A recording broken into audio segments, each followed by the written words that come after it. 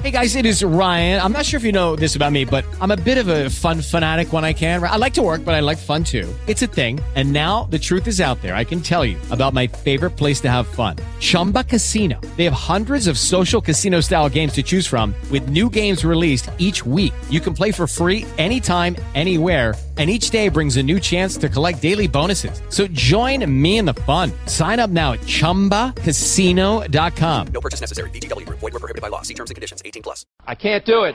We'll do it live. Okay. Do it live! I'll write it and we'll do it live!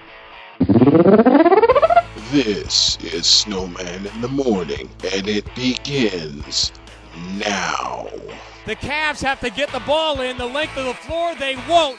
And the Boston Celtics have redefined stealing a playoff game. They come from 21 down on the 15th anniversary nearly of coming from 21 down to do the exact same thing they did in 2002.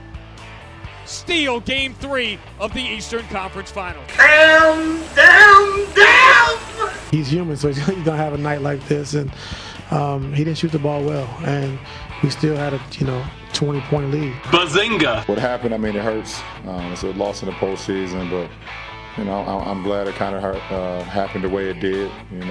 Let our foot off the gas a little bit. Didn't keep the pressure on them like we have been accustomed to it, but we have to play a lot better.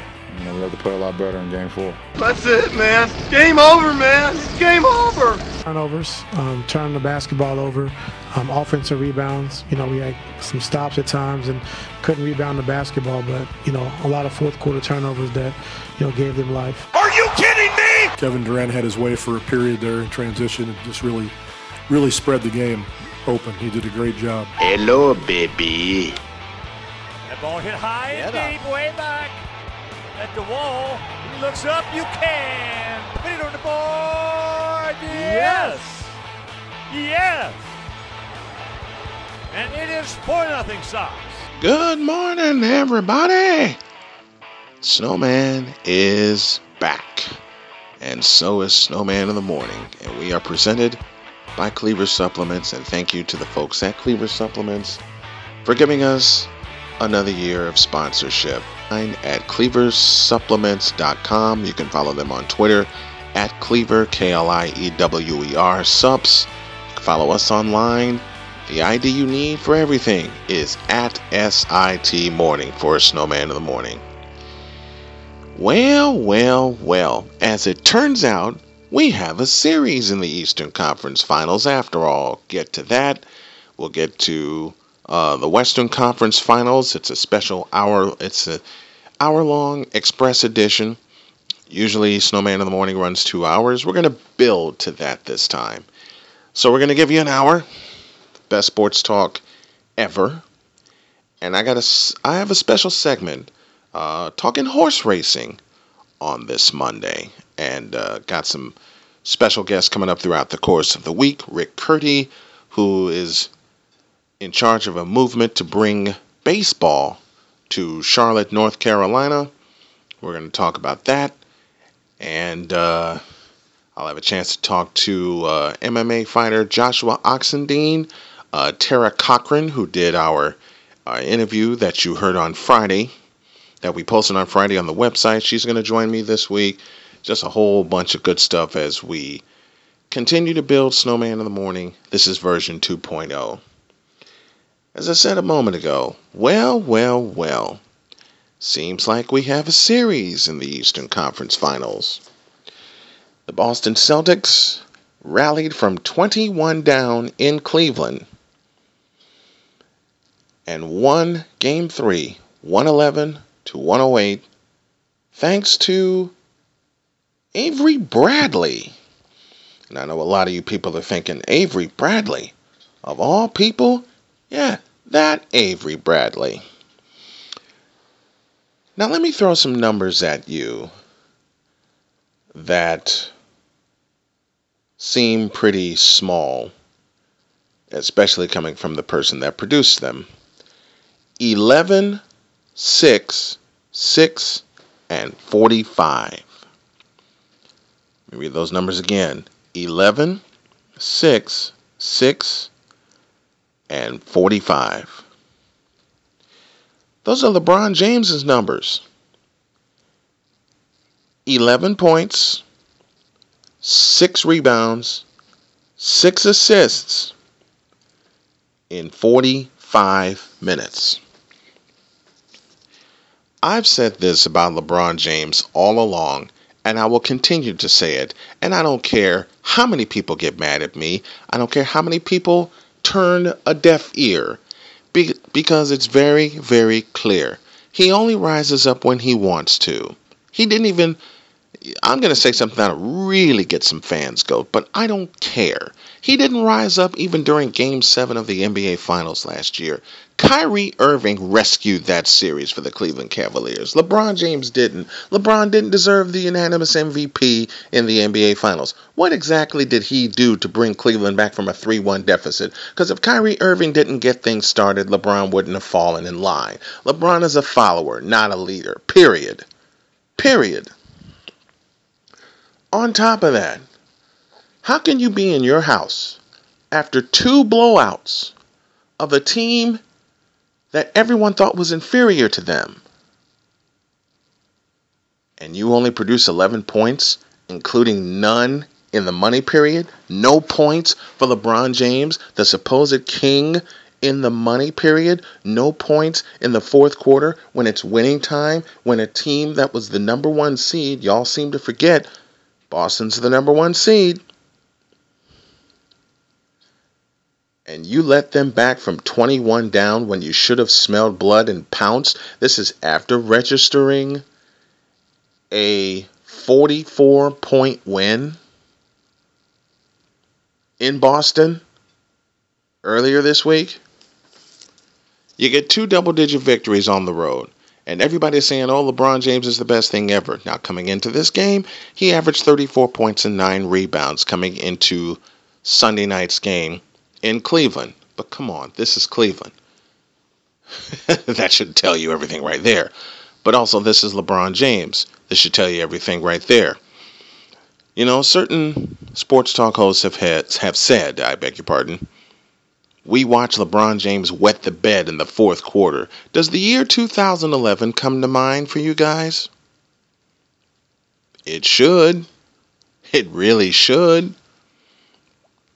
Because that's exactly what happened Sunday night in his own house. Let's go back a year earlier. The year was 2010. Cleveland led Boston 2-1 in what was to be LeBron James's final season in Cleveland before he ran to Miami, took his talents to Miami, and won 2 championships there in 4 appearances.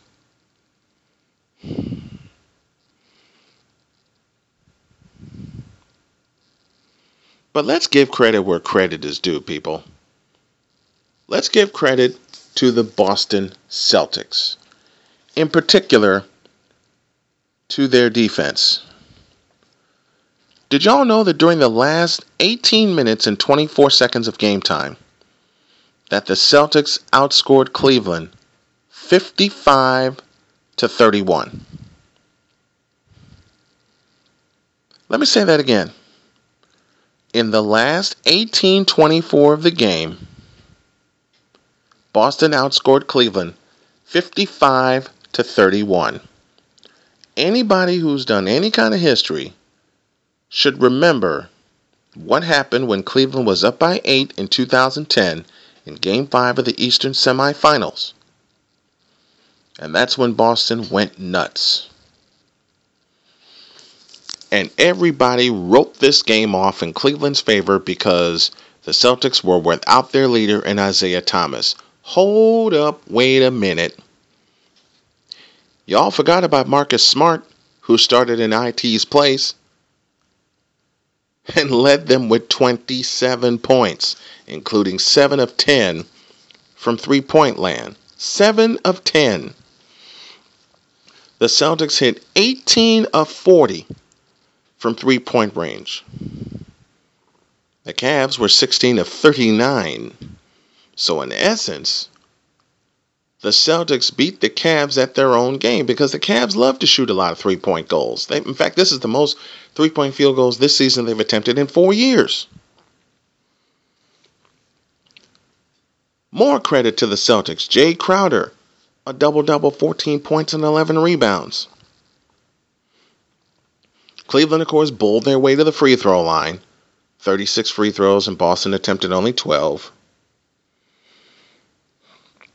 But here's a wild card no one thought about. Jonas Jerebko, 10 points, 5 rebounds, playing only 12 and a half minutes off the bench, and a game-high plus 22.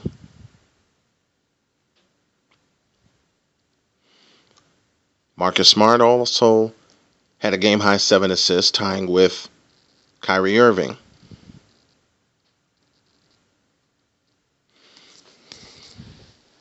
Now, I mentioned some numbers earlier in relation to the supposed king. 11, 6, 6, and 45. Let me throw another 6 in there. 11, 6, 6, 6, and 45. You know what that third 6 is for? How about 6 turnovers? A game high 6 turnovers. Oh, by the way, this was in Cleveland. This was in Cleveland. And I love what Brad Stevens said. The Celtics trailed 66-50 at halftime, and it looked like it was going to be another blowout. Brad Stevens said the following, and I quote, "At the end of the day, this is about chipping away, single after single. If we play harder than them, they will let us back in this." And he, close quote, and he was right. Cleveland let them back in. This has always been the mantra of the Cleveland Cavaliers, led by LeBron James. They let teams back into games. Period. They always let them back into games.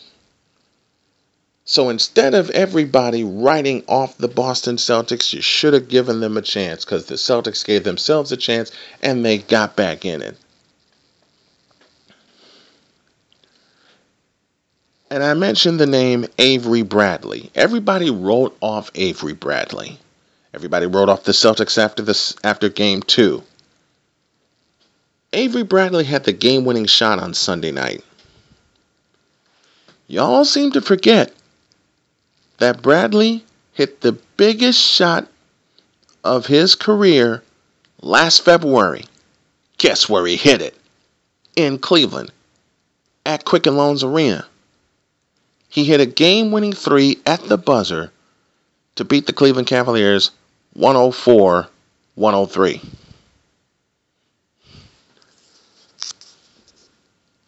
Give this Celtics team credit. They're not the number 1 seed for nothing. They battled back from a 21-point second half deficit. Let me say that again. Down 21 in the second half, and everybody just started saying, oh, this is 3-0 Cleveland. Wrong again. Knotted up the score at 95 apiece with a little less than 6 minutes remaining in regulation. Cleveland let Boston back in the game. LeBron James let Boston back in the game. LeBron James let the Dallas Mavericks steal a title from him in 2011 with Miami, when Miami and LeBron was supposedly the best team, and they screwed over the Bulls in the process in the Eastern Conference Finals in 2011. I still have a little bit of anger toward that. You're going to tell me that the Bulls blow out Miami and LeBron in game 1, and then all of a sudden the next 4 games the refs don't blow their whistles? The refs start blowing their whistles, I beg your pardon? But I digress. There were 10.7 seconds left in the game, and the shot clock was turned off. Jonas Jerebko, of all people, inbounding the ball. At center court, Marcus Smart came to get it. LeBron James is in Marcus Smart's face. Now, I've always questioned LeBron James's defense. And I will continue to question LeBron James's defense. How he makes All-NBA, I don't know. And I'm not saying this in saying that LeBron's not a great athlete. I know he's a great athlete, but he's not fundamentally sound when it comes to basketball, period. I've said it for 14 years, and I will continue to say it. Marcus Smart was in LeBron James's face, not vice versa. He took a few dribbles, and then Avery Bradley, coming off of a pick set by Al Horford, rose up and rattled home the game winner with a tenth of a second remaining, sucking the air out of Quicken Loans Arena. And you know something? I couldn't be happier. Because I'm sick and tired of people giving LeBron James a pass when he doesn't deserve it. And he's not going to get one from me. 11 points in 45 minutes. I guarantee you, had this been Michael Jordan, had this been Magic Johnson, had this been Larry Bird, had this been anybody that preceded LeBron, there would be all kinds of statements uttered to, no excuses, you're a star, you're supposed to lead your team. Well, you know what? The folks I just named did lead their team. Remember, in '84 in the NBA World Championship Series, Magic turned the ball over 5 times against Boston, allowing Boston to win Game 7. Magic got his revenge a year later, winning Game 6 in Boston. Anybody remember that? I certainly do. So what is to be made of LeBron James now that he let a team that his team had down by 21 points in the second half, and not only did they come back, they came back and won it? What do you have to say? The first obvious thing that a lot of people will say to try to give LeBron James a pass is it's only one game. Cleveland's still up 2-1. That lead is in jeopardy, folks, because you let a team without their leader come back from 21 down in your house to win. Not just to tie or send it to overtime, but to win. Period. And if LeBron James, Kyrie Irving, and the Cleveland Cavaliers don't show any kind of resistance come Tuesday night in Game 4, this series will conclude in Cleveland with Boston winning it 1 week later. I guarantee you that. As a matter of fact, I'm going to go ahead and say it. If the Cleveland Cavaliers do not win Game 4 in Cleveland, then Boston will do something that the Lakers did to San Antonio in 1983. The Lakers won in Texas 3 times to win the Western Conference title. If Cleveland lets Boston tie the series, then the Celtics will do the same damn thing. You let a wounded team get back in, not just the game, you let them win the game, and you possibly let them get the confidence they need to swipe the series from you. I thought LeBron James was all of that. I thought the Cleveland Cavaliers were the defending world champions. Well, they sure as hell didn't play like it in the second half. A 16-point halftime lead, and I know Cleveland's not the only team that, choked away a 16-point halftime lead, and I know everybody's going to come comment saying, well, Golden State led 3-1 in the finals. I realize that. I realize what comments are coming, but I particularly don't care. I really don't care. Why, you ask? Because this was LeBron James's house, and he did not score in the fourth quarter. If he scores anything in the fourth quarter,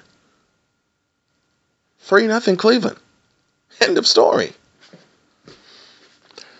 But that is not the case now, is it? It is not the case.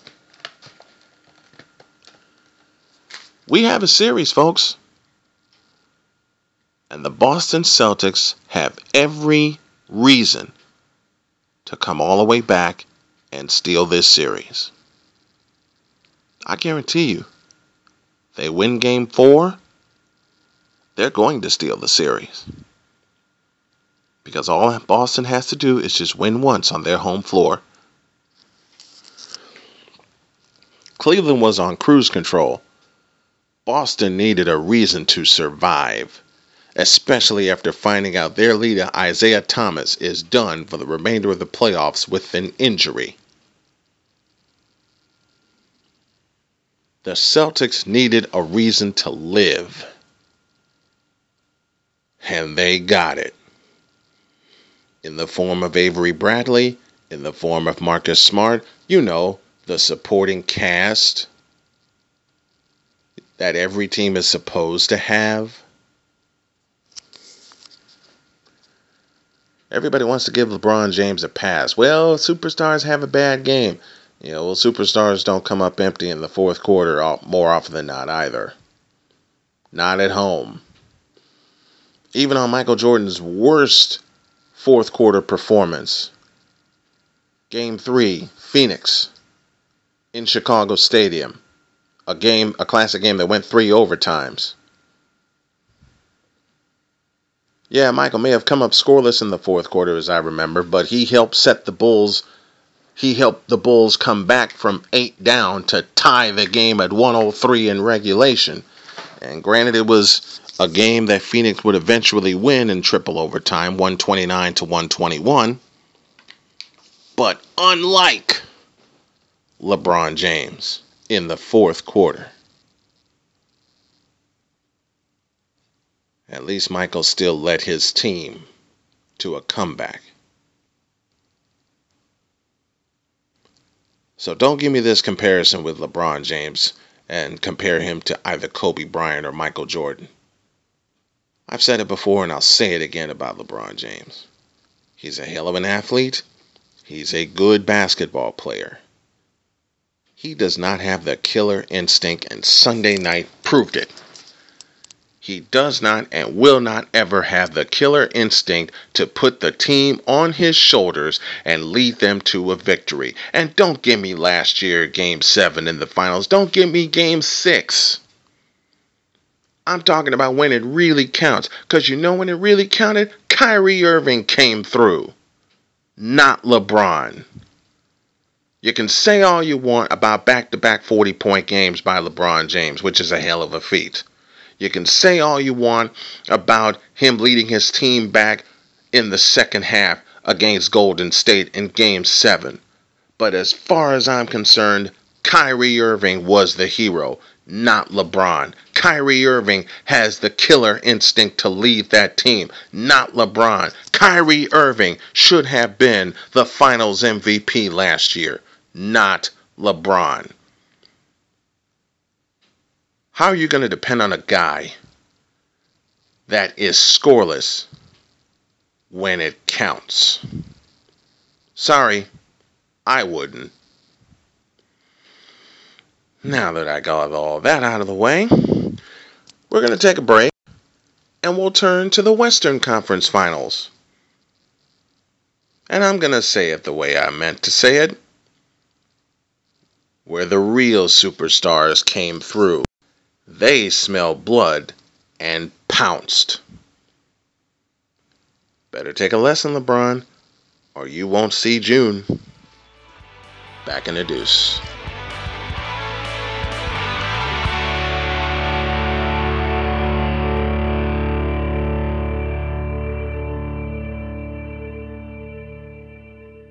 Adopt US Kids presents Multiple Choice Parenting. You're bringing your daughter to her favorite pop star's concert. Do you A, wear earplugs? Isn't this fun, Dad? I'll have a soft pretzel. B, remember the moment with matching concert t-shirts? That's gonna be $180. Or we can just take a photo. C, show her how you used to do concerts. We're going crowd surfing. I can't. It's too heavy. Oh my God.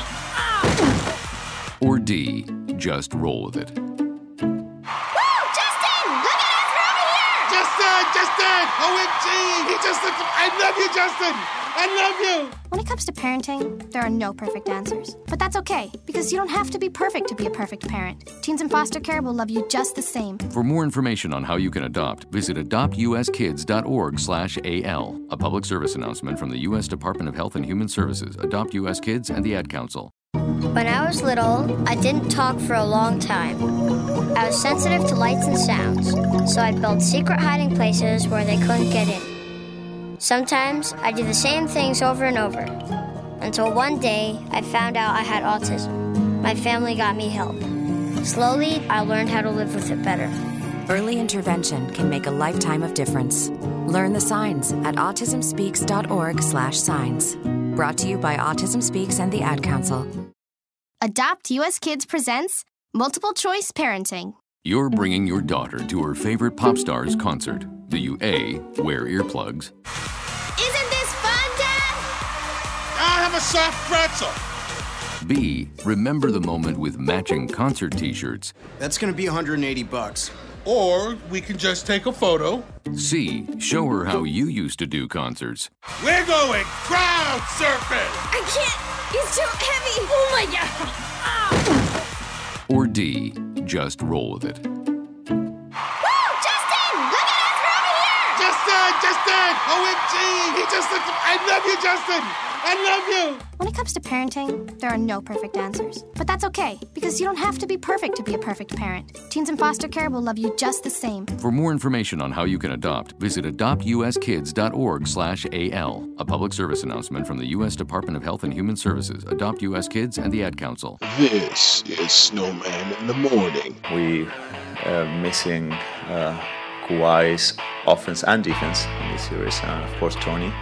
And they are a good team even with them. We are struggling to score today. We did okay offensively, but they were just too much for us today offensively. Welcome back to the premiere of Snowman in the Morning 2.0 on this Monday. We are presented by Cleaver's Supplements, pure supplements for when genetics are just not enough. Hey, if you want to sponsor our programming for as low as $25 a month, drop me an email at bsnow@arenasportsnet.com. Well, broke down what's going on in the East Finals. Let's take a peek at what's going on in the Western Conference Finals, shall we? And, well... Golden State's up 3-0 on San Antonio, which makes me happy, but it makes me sad at the same time. Here's why it makes me sad. I didn't think the Spurs would go through this kind of injury trouble, and on Saturday night they lost David Lee, one of their other big men, to a knee injury. And I love David Lee. Love the Spurs too. In fact, if you think about it, this is the series that people have wanted to see since these two met in the West semifinals in 2013, and the Spurs won that in 6 games. Since then, people have salivated to see the Dubs and the Spurs play in the Western Conference Finals.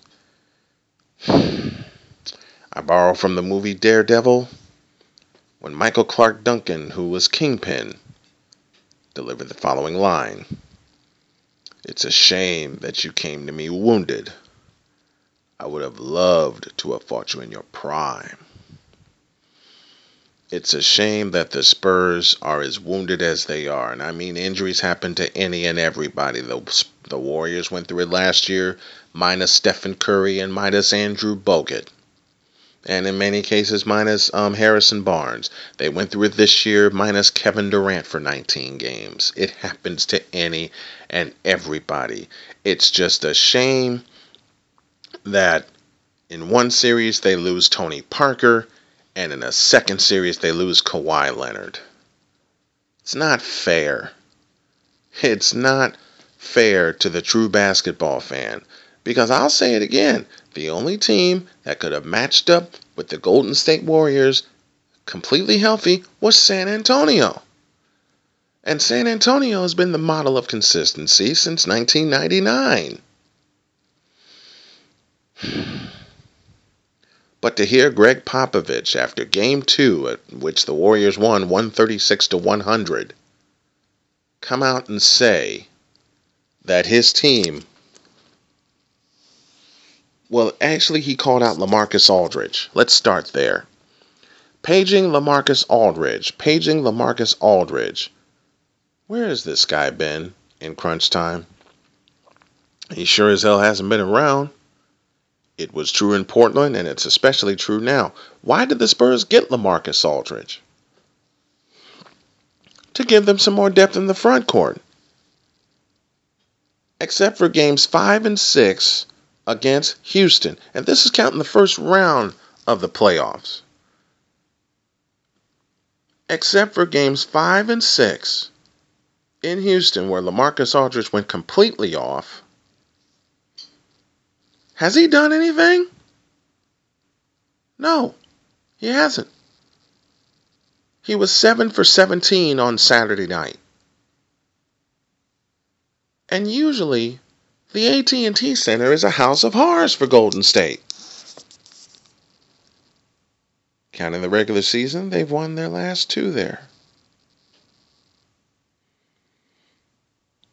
And remember, they won the last regular season game between these two teams minus Kevin Durant. So what does Kevin do when he sees the Spurs and he knows they're wounded? What does a good team do? You pounce. To the tune of 33 points and 10 rebounds for Kevin Durant. If there was a game that the Spurs needed to get, it was Game 1. They needed to get Game 1. Because remember, San Antonio blew the Warriors out in the first half. They blasted out to a 25-point lead midway through the third period. And that's when Kawhi went down with his injury, and that's when the series turned. The Warriors kept shooting and shot their way back into the game, and eventually won Game 1, 113-111. Steph and Kevin went nuts, but there was a question posed to me by one of my wonderful producers in Cravante Hurd. You may have heard that name before, one of the stars of the Flex Zone that runs here on Arena Sportsnet. Cravante posed a question to me. In fact, he didn't even pose a question. He put it in a statement. He said the Durant factor is hurting Klay Thompson. My retort was this: do they really need Klay Thompson until the finals? And I also said to him, while we were planning this revival of Snowman in the Morning, I also said to him that Klay doesn't need to go off until there's a closeout opportunity against San Antonio, and that's to get him in his rhythm. Well, Klay was in his rhythm, 7 for 15 on Saturday night, 3 for 6 from downtown, 3 for 7 from downtown, 17 points. Klay was in his rhythm, and if Klay, Steph Curry, Kevin Durant, and Draymond Green are all in their rhythm, the series is over tonight in Texas. But I'll say it again, it's just sad that the Spurs are so wounded, because they would be the best competition ever for the Golden State Warriors. Not Cleveland, not Boston, none of those teams. The best competition for the Warriors is the San Antonio Spurs, and it's going to be that way going forward. It's just sad that the Spurs bigs have come up empty, especially in Game 3. I mentioned LaMarcus Aldridge, 7 for 17 from the floor. But they got a couple of real good-looking players, especially Jonathan Simmons. The future's going to be bright in San Antonio. Believe that. Greg Popovich ain't going anywhere. But here are 3 questions heading into tonight's Game 4. Do the Spurs even have a chance in hell? I say they do, because it's San Antonio. But missing Tony Parker and missing Kawhi Leonard, who could possibly be the Defensive Player of the Year, it's going to be real tough for the Spurs to avoid elimination. And if they win tonight, they're just delaying the inevitable. And I said to my producers that if the Warriors won Game 3 on Saturday, which they did, 120-108, then this series does not return to California. And the way it looks right now, the Golden State Warriors are going to have a nice long rest. They got to take care of business tonight. They must take care of business in Texas. When you have a team down, you pounce right now. And the Warriors have to pounce right now, tonight. They have to finish this series. You don't want a wounded team hanging around. Just ask the Cleveland Cavaliers. I don't think Cleveland's learned their lesson yet. But I'll guarantee you the San Antonio Spurs are learning a lesson at the hands of the Golden State Warriors. And the Warriors are learning a lesson from last year. When you have a team down, you finish them immediately. This is the time for Golden State to start exercising the ghosts from last year when they won 73. They came back from 3-1 down to beat Oklahoma City. And they should have extinguished the Cavaliers down 3-1. But when Draymond Green was suspended, that turned that series. It would take a catastrophic injury or another suspension. You never know.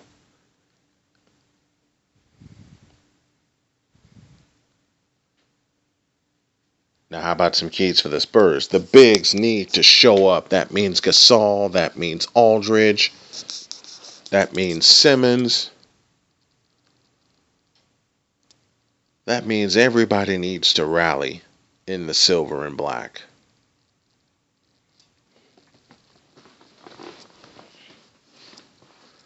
Everybody needs to rally for San Antonio right now. Will it be enough? We won't know. But I'll sure speak on it tomorrow. I'm happy either way for these two teams. For the Dubs, they're close to winning another Western Conference title, and for the Spurs to fight as hard and as long as they have to get this far. I just think the injuries are too much for them to overcome, and I hate it. I hate it because I wanted to see both of these teams fully healthy, and you gotta remember, the Golden State Warriors are not at complete health because they're minus Jaja Pachulia. But they got such a strong bench that they can overcome that. They should have been dead in the water in Game 3, even given the Spurs injuries. But that's not the case. Know what the case is? The Warriors have a chance to clinch the Western Conference title in Texas.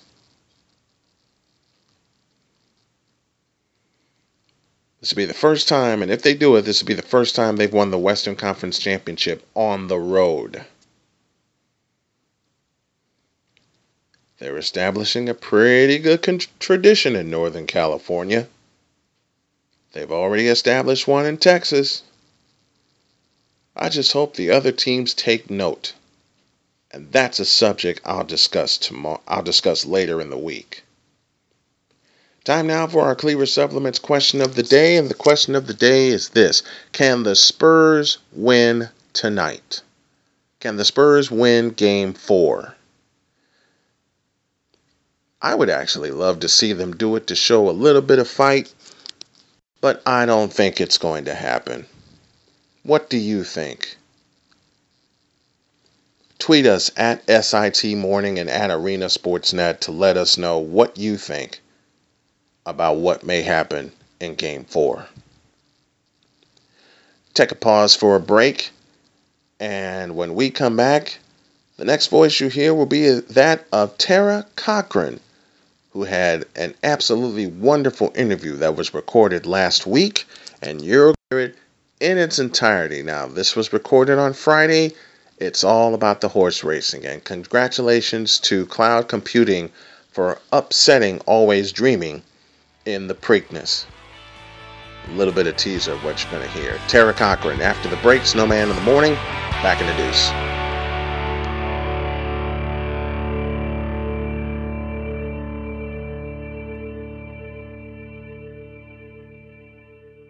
Adopt US Kids presents Multiple Choice Parenting. Your daughter just had her first breakup. Do you A, put yourself in her shoes? How could he do this to you? And for Sheila, she has split ends. B, console her? Oh, sweetie, this is going to happen a lot. 4, maybe 5 more times before you get married. C, take charge? Got to get this all straightened out. Give a little talking to, man to man, mano a mano. Hey, Steve! Is now a good time? No? Okay, no problem. Bye. Or D, help her find a new boyfriend? I know a great place to meet boys. The internet. Nice, single boys. Never mind. How about some ice cream? As a parent, there are no perfect answers. But you don't have to be perfect to be a perfect parent. Thousands of teens in foster care will love you just the same. For more information on how you can adopt, visit adoptuskids.org. A public service announcement from the U.S. Department of Health and Human Services, Adopt U.S. Kids, and the Ad Council. Hey, Brian, that was some game, huh? I missed it. Spent all day in the yard watching a coyote. You saw a coyote up close? Was it vicious? Oh, yeah. Tore up my neighbor's land, but good. Tilling, mowing, raking, aerating. It's just a beautiful creature. Mowing? Got the pictures to prove it. Filled up my whole memory card. Brian, that's a tractor.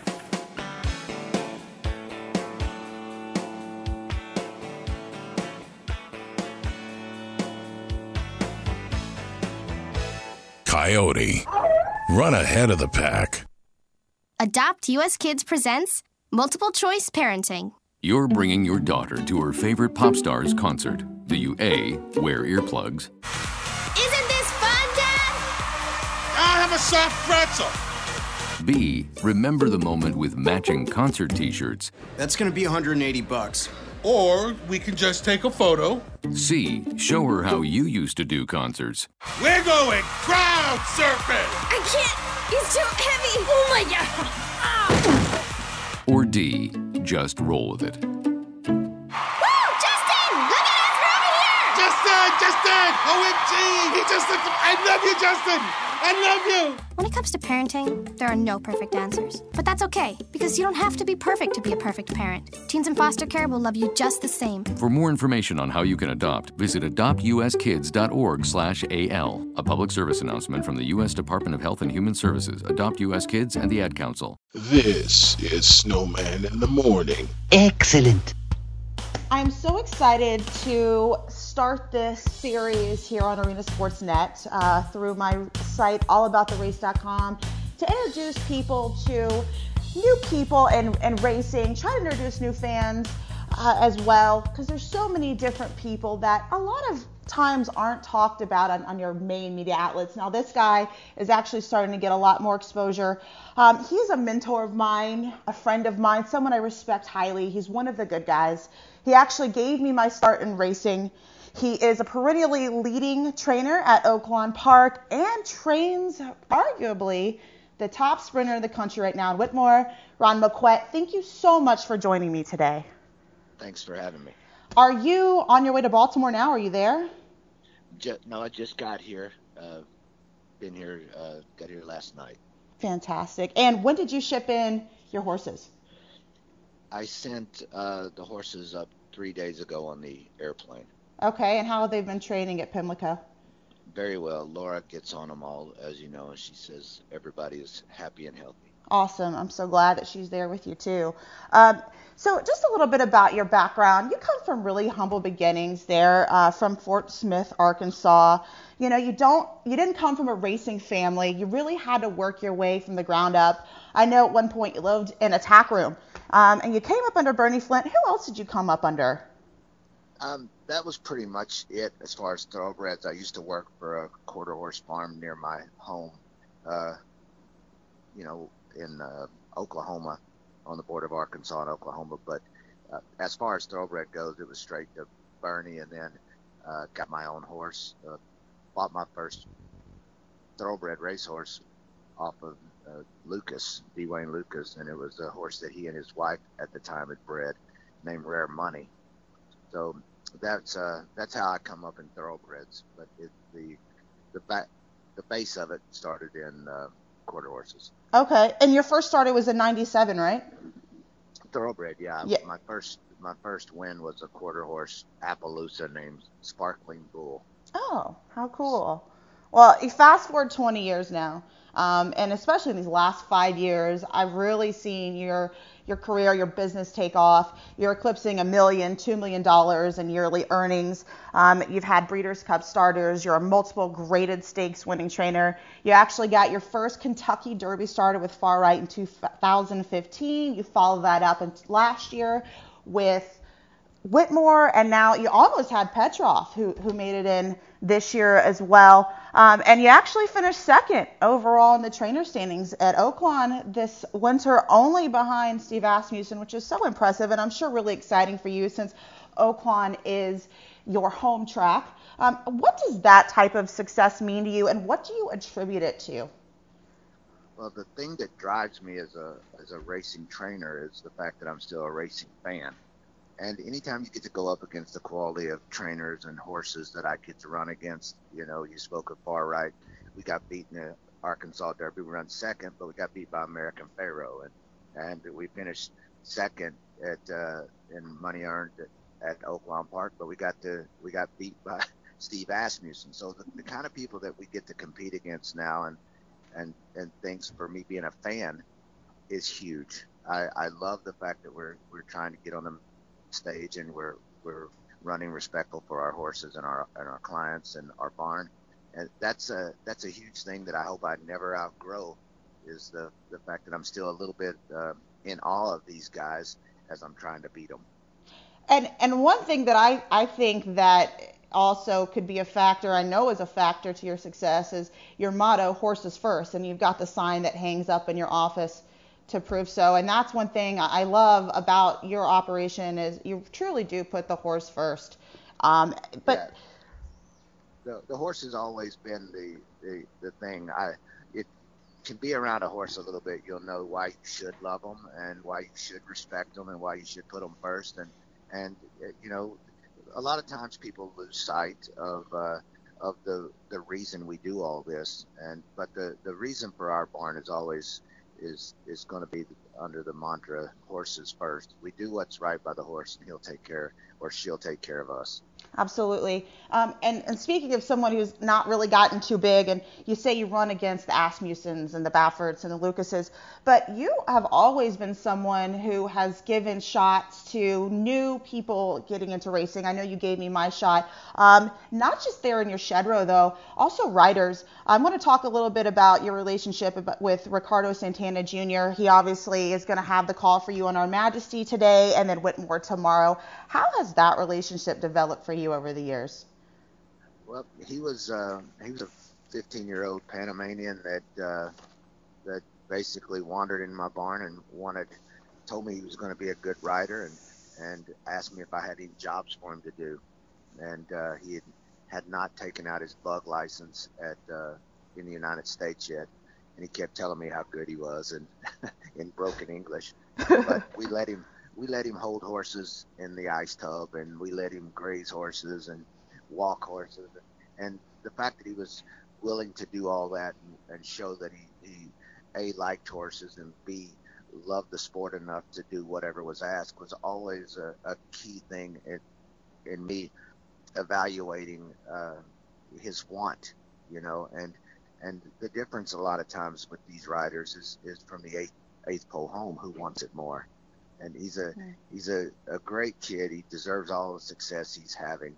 I'm very proud that he started around us, and I'm glad that whatever effect we've had, or I'd like to think he's mutually affected us. Absolutely. Well, he's got a pretty big job for you this weekend with Whitmore, and also today riding Our Majesty.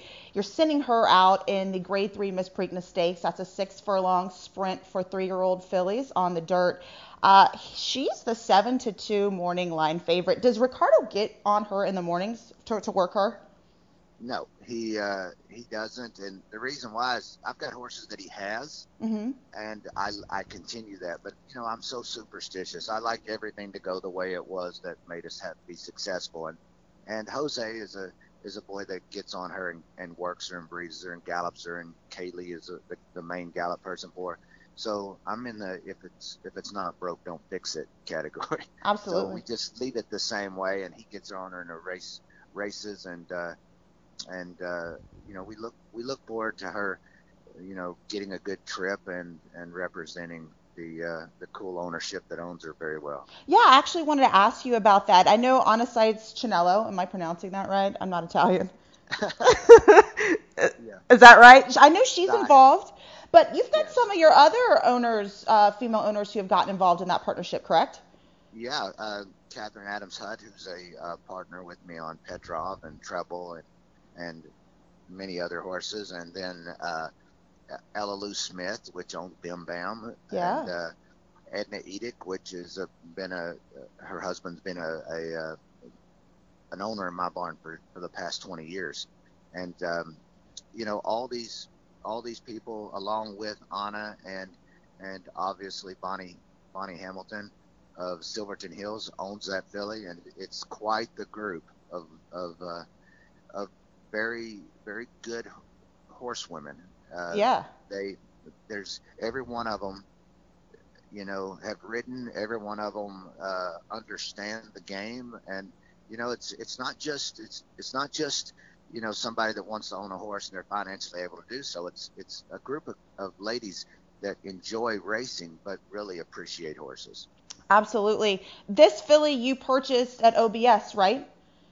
Yes, we purchased her at the OBS sale. She had failed to meet the reserve set, and we went and bartered a little bit after that. And luckily, the consignor herself is a girl wanted us to have her, and it's worked out very well. OBS, for people who don't know, is the Ocala Breeder Sale down in Florida. Now, when you purchased Our Majesty, was that specifically for It's All About the Girls stable? Yes. Okay. Yes, that was. They told me to find a nice filly that would be fun and that we could develop into a good horse, and I'm proud of trying to get the good deals. I know you can go over and outspend everybody if you put all your money together or whatever. To me, it's there's going to be times when you have to do that, but I don't think it's every time. Right. You can go over there and try to get luckily Whitmore cost $37,000, and we know what Bar Right cost, and all those guys. So she was a decent deal, and by a sire that hadn't taken off quite like he has now, and a good older dam, and I found her over there, kicking the bushes, and it wasn't like she was hidden. She was a fast filly. Anybody could see her, but I'm very happy we got her. Well, she's run very well for you. It looks like, if you just look at her finishes, that she's undefeated, but she was actually disqualified there and her second start at Oakland in March. What happened there? It was a, very tricky call. I'd say more, if you lined up 100 people that saw it, probably 85 of them would think you were crazy if you told them that you were disqualified. Yeah. But 3 of those 15 were in the steward's seats that day. So it wasn't a very popular decision among racing fans, but she come back and vindicated herself well in her next out against some good horses. And you can grow from that, or you can allow that to haunt you. And we've decided to just move on and try to go on and grow from it. Well, I don't think that she knew that she was taken down, because she went out last time and won easily there at Keeneland. Now, you're taking her into graded company today. Any reservations there, or do you think she's ready? She's ready. I was surprised to see the field size quite like it was, and there's a lot of really nice horses. People like to be on the main stage, and it was between this race and the 8 Bells, and I knew that the weather coming was something that I really didn't want to contend with over a traditionally demanding surface on Oaks and Derby Day. I've noticed that I do my homework, and I noticed that 3 and a lot of the fillies that come out of the 8 Bells usually don't go on and become as successful as you think they should be. So I decided with that in the slop, we were pointing to the race that we're in today, and it looks like there was about 15 others that thought the same thing. Yeah, that was pretty smart, even if it was just based on weather alone, because it seems like you're going to get perfect weather this weekend. So that's definitely awesome. Good. Going later on in the card, in race 11, you send out Torrent in the Grade 2 Black Eyed Susan, which is a race for 3-year-old fillies going 1 mile and 1/8 on the dirt. Now, Torrent is actually the long shot at 15-1 morning line odds. You're stepping her up in class a little bit today. You're stretching her out to the 1 mile and 1/8. Why did you choose this spot for her? Yeah, we pointed to this spot immediately after the fantasy. Okay. And we had a probably a disadvantageous trip. We were wide throughout the whole race, and she still kept coming. And even, on a day that the inside speed was holding so well and had somewhat of a bias, she still performed well against all that. So I was very, very optimistic that if we could get her to the Black Eyed Susan as happy and moving forward as she was in the fantasy, that she may have a shot to go up there and do well. So we think if we get a good trip, we're going to be competitive. We're obviously experienced, right. Experienced in large fields, yes. and experienced with difficult trips, and we have talent. So I think the next question is how do we do today? And it'd be nice to, a nice feather in the cap of the owners and breeders, which is West Rock Stables, to run 1, 2, 3 in such a cool race. West Rock Stables, they are the coffee people, right? Yeah, they are the coffee people, and they are from Arkansas. They awesome. Actually, a couple of my owners, Alex Lieblong and Joe Ford, actually grew up less than a couple blocks from each other. They're in Conway, Arkansas, so it's all a close-knit group. So going back to her running style, she's drawn outside again today. She's in the 8 hole out of 11 horses. And like you said, she was carried 7 wide, running line set at the quarter pole, so going into the stretch. And she did finish really well, all things considered. Now, with Pimlico being a track that's more known for its tight turns, how does that affect your strategy, or does it affect your strategy at all? Well, I'm going to, go over, and I tell everybody, I set my trips when I name the riders. I will, obviously I'll go up and say to a rider, hey, she does this, or she prefers this, or whatever. But from that point on, we're lucky to have Jose Ortiz on a good, sound, fast filly. From that, I'm just going to let him kind of take his knowledge that he has of the track and the success he's had as a rider, and just allow him to give us the best opportunity to win. Well, I think you've definitely got a good shot, especially with him in the irons. He's the second leading jockey in the country right now. You can't go wrong there. So let's go on now to Saturday. You got your big boy, Whitmore, who is in the Grade 3 Maryland Sprint. That is a 6-furlong race for 3-year-olds and up on the dirt. Of course, you are not the favorite here, though. You've got a horse named AP Indian, and not really by much. He's 8-5 morning line odds, and you're 9-5. You're coming in here, and the reason he's so highly favored is he's undefeated this year. He's 5 for 5 at the 6-furlong distance. Now, before we get into all the nuts and bolts with him, Whitmore was named for a friend of yours, right? Yeah, a guy I went to high school with and played basketball with, Wilbur Whitmore. When I bought this horse, I thought he was just a really easy athlete. He's kind of, he's a big guy, bulky, but he moves very graceful, and that's what Whitmore was. So I called him and told him I was going to name a horse after him whenever he was 2, and said, you're probably going to be in the Derby. He started laughing. He said, yeah, okay, cool. So, and then when he was, I was actually lucky enough to have the human Whitmore come and accompany us to the Derby. So that was pretty cool. Well, yeah, and not only did he get to go to the Derby, now he's could possibly see himself in the Breeders' Cup this year. I mean, you picked a good horse to name after your friend. Is he going to be there today, or tomorrow, I should say? No. He will. I will try to get him to California if everything goes smooth and we make it to the Breeders' Cup. I will bring him there, but I don't think, unless he surprises me, I don't think he's coming to Baltimore. Okay. All right. Now, Whitmore, he works really well. I mean, he's an honest horse. It's not like he works slowly, but he really stepped up on May 14th, his last work with a bullet. He went 46-2. Was that a planned fast work for him? No. No, it wasn't. But at the same time, you guys, this is where it pays to be at the track every morning. Yeah. That day, we worked the first set, which the first set, if you work the same amount of energy and everything, for the second set is usually about 3 seconds or 3/5 of a second faster, just because the track is tighter and it's not chopped up from somebody else that working over it. And we're always the first set. But that coupled with, there was the first race of that day that we worked was a non-winners of 2 for 50 claiming that was won with a 107.3 clocking. Yeah. So the track was obviously faster and maybe more so than people will give credit to. So that work was really like a 47.4. But the effort of which he did it, or the way he did it, and the effort that he used to do it was pretty remarkable. Yeah. So, with that work in mind, that didn't take much out of him, though, right? I mean, he's still kicking the barn down, isn't he? Oh yeah, that's the reason we're here instead of waiting on the True North. Yeah.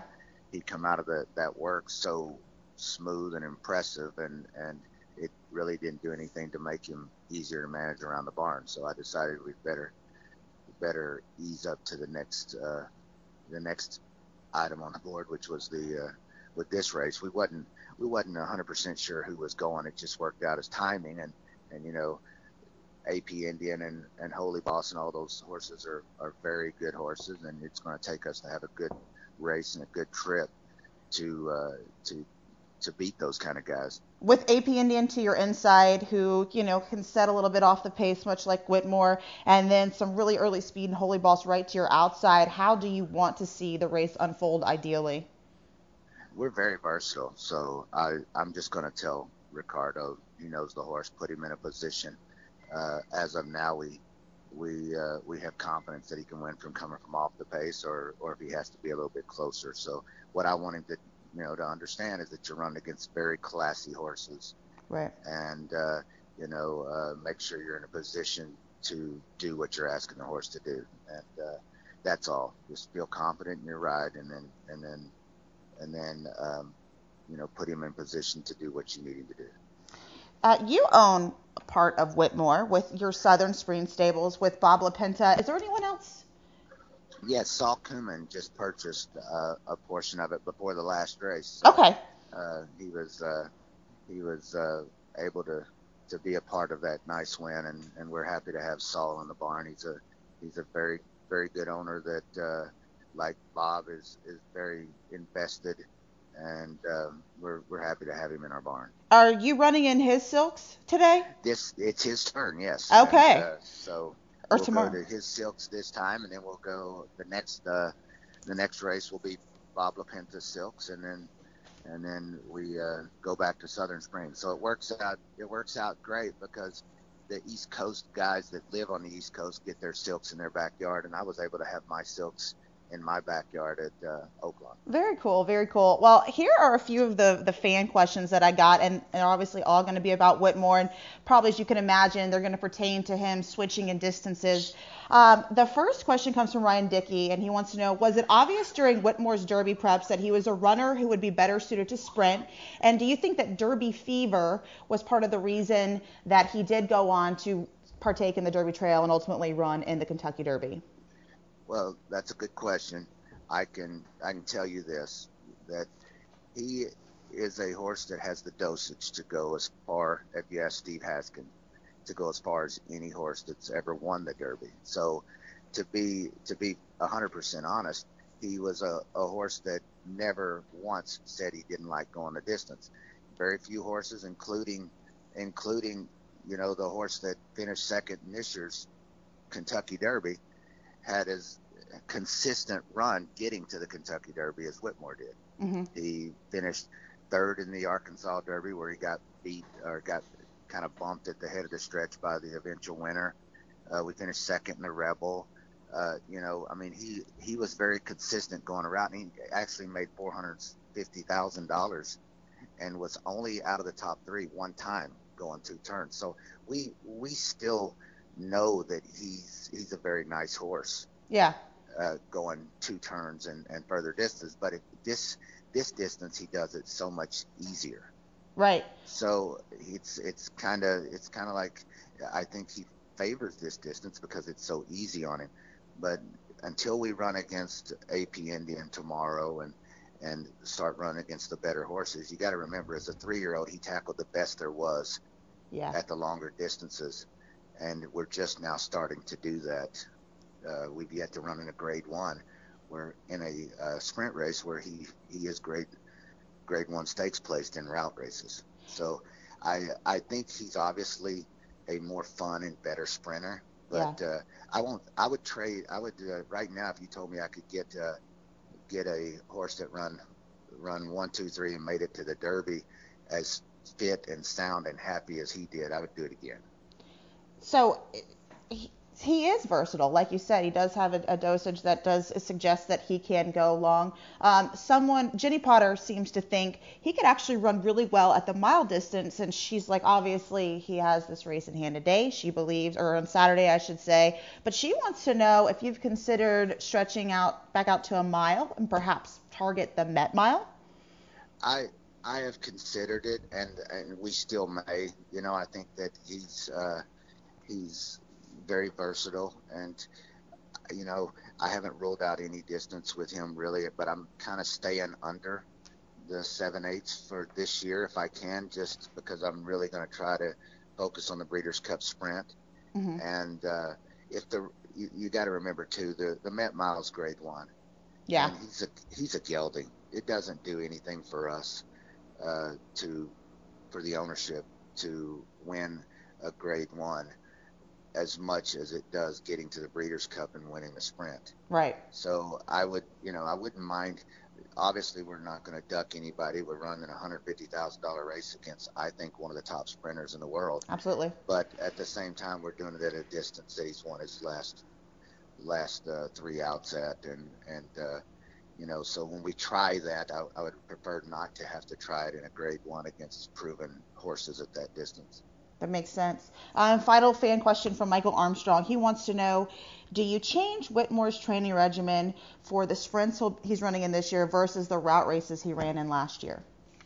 Yes, I do. I allow there to be a little more speed in the works, and I don't have to work as often with him. And this is different from other sprinters and other horses. I think you train each horse individually, and you might have to a bigger, more robust horse, you may have to work more to keep the weight where you want it and to keep him fit. But this horse has got a natural punch. Yeah, he really does. Natural speed. So I just basically have to keep him happy, which I had to do going around ground, but I just don't have to do as much lengthier works.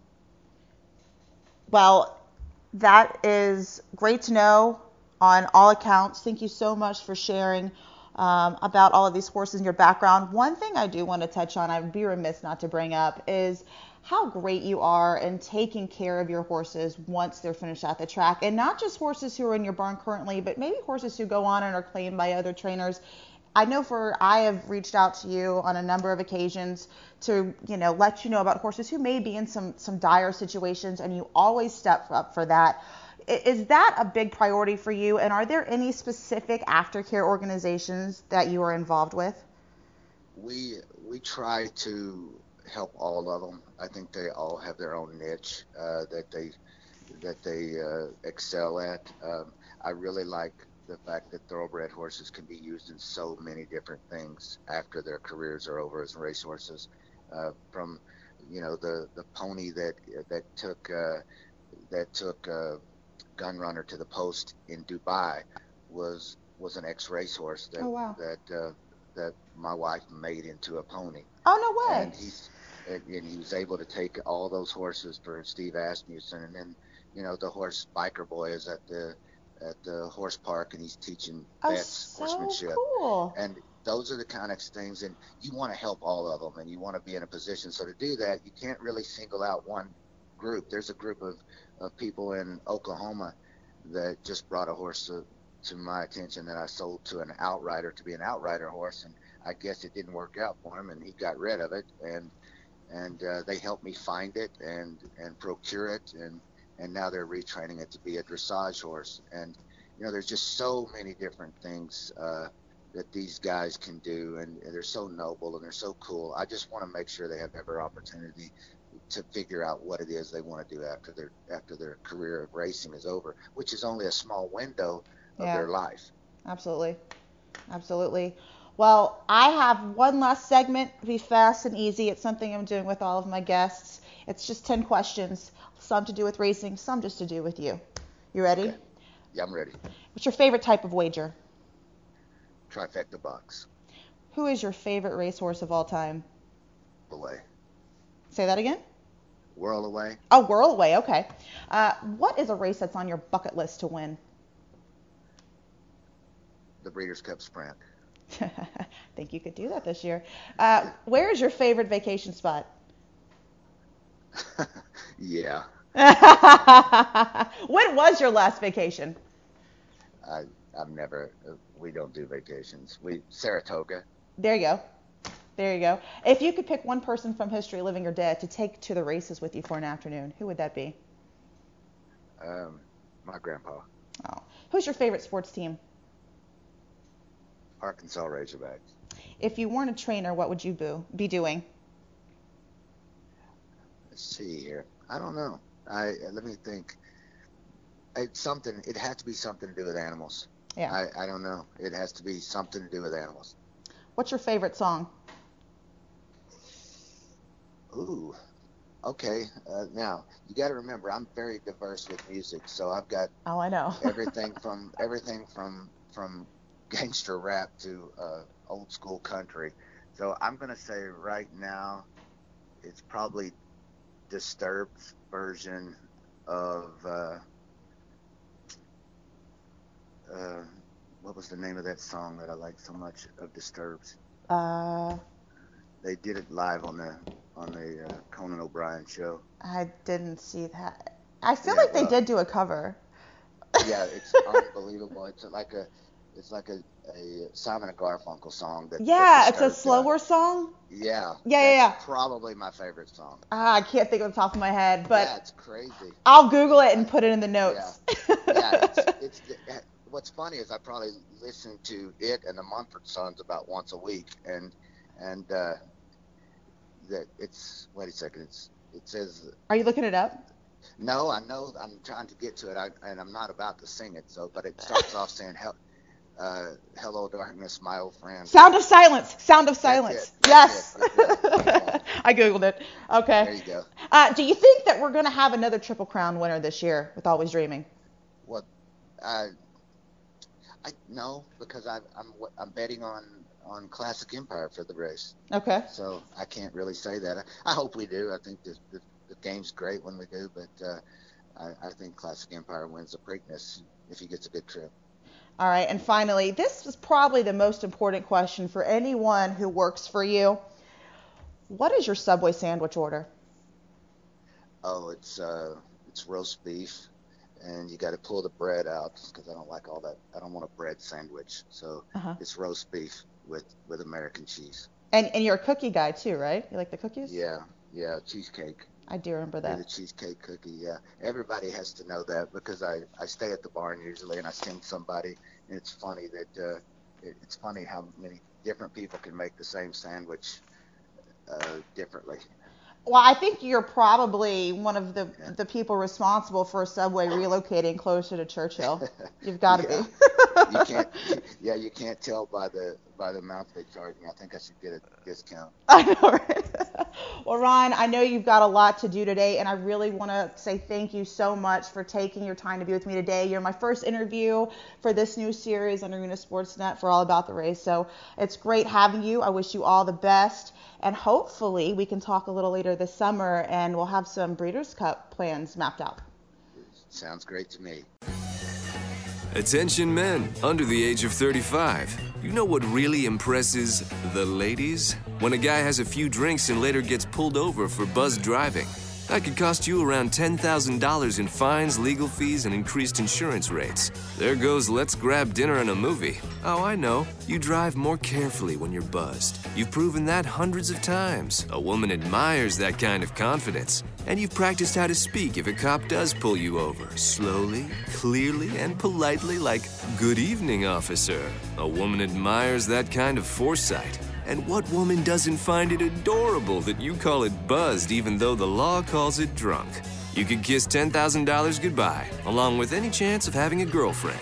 Because nothing says, "I'm a catch," more than a guy who lives in his parents' basement and calls it my place. Buzzed, busted, and broke. Because buzz driving is drunk driving. A message from the National Highway Traffic Safety Administration and the Ad Council. Oh, man. This was awesome. An awesome return to Snowman in the Morning, and I want to thank everybody that has tuned us in. Remember, you can hear us 6 a.m. Eastern Time every single morning, Monday through Friday. You can hear the podcast beginning at 1 p.m., available 1 p.m. Eastern Time. Download via iTunes. Search SIT Morning. And also, we're going to be on Audio Boom, Stitcher, SoundCloud. Everywhere you can hear us is where you can find us. And you can also find us on the Arena Sportsnet website. We're redoing the Snowman in the Morning website, which will have ways for you to support the show. You can buy some gear, all kinds of good stuff. Speaking of which, please do me a favor and support Arena Sportsnet as we're getting relaunched here with our morning show with a couple of other shows that we have. Flieger and Briggs will be on 5 days a week. Late Night Parents will be on 5 days a week.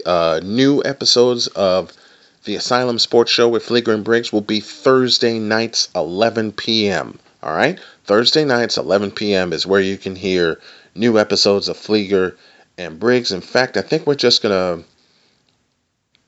Actually, while I'm thinking about it, let's move it back to 10 p.m. Going to move Flieger and Briggs back to 10 p.m. We're getting all of our programming together. So just hang around. We're going to move some pieces around. And if you want to sponsor our programming, get the word out about your business, drop an email to bsnow@arenasportsnet.com. Oh, it's great to be back on in the mornings. It's great to be back on. Anyone who knows me or knows of me, the last couple of months I tried doing a show in the afternoons, just didn't work. Circumstances didn't work out. Got no ill will against the people that tried to do something for me in the afternoons, but I just didn't feel right. I didn't feel right. And when you don't feel right about something, change it. It's pretty simple. If you don't feel right about something, change it. I was watching a movie called The Equalizer. And the exchange was, I can't recall it perfectly off the top of my head. But I remember Denzel Washington, who played the title character, said, "Change your world. If you don't like your world the way it is right now, change it." It's what a buddy of mine of some 30 years told me a long time ago. If you don't like your situation, change it. So I made some changes. I'm still in the process of making them. We're going to be back and better than ever. I'm going to be back and better than ever. But it's good to be back on in the mornings. This is where I belong. This is where I will stay. Well, we hope you like this abbreviated edition of Snowman in the Morning. It's going to be hour long till we get all the pieces in place that we need, and then we will let you know when we go back to a full 2 hours, maybe even longer. But it's going to be fun while doing it. Tomorrow, for the second half of the show, you hear an interview that I did some time back with one Diamond Dallas Page. Then I got Rick Curdy coming on Wednesday talking Major League Baseball in Charlotte. Going to talk baseball throughout the course of the week. And our inaugural baseball play-by-play for Arena Sportsnet will occur this week when we cover the Gwendolyn Brooks sectional of the IHSA tournament from Chicago. Join us, won't you? Until tomorrow, have a great day. God bless. Remember to make your next move your best move. And always remember, if your dreams don't scare you, then they are not big enough. Dream big, do bigger. Snowman in the Morning, presented by Cleaver Supplements. And until tomorrow, bless y'all, and I love you. Snowman out.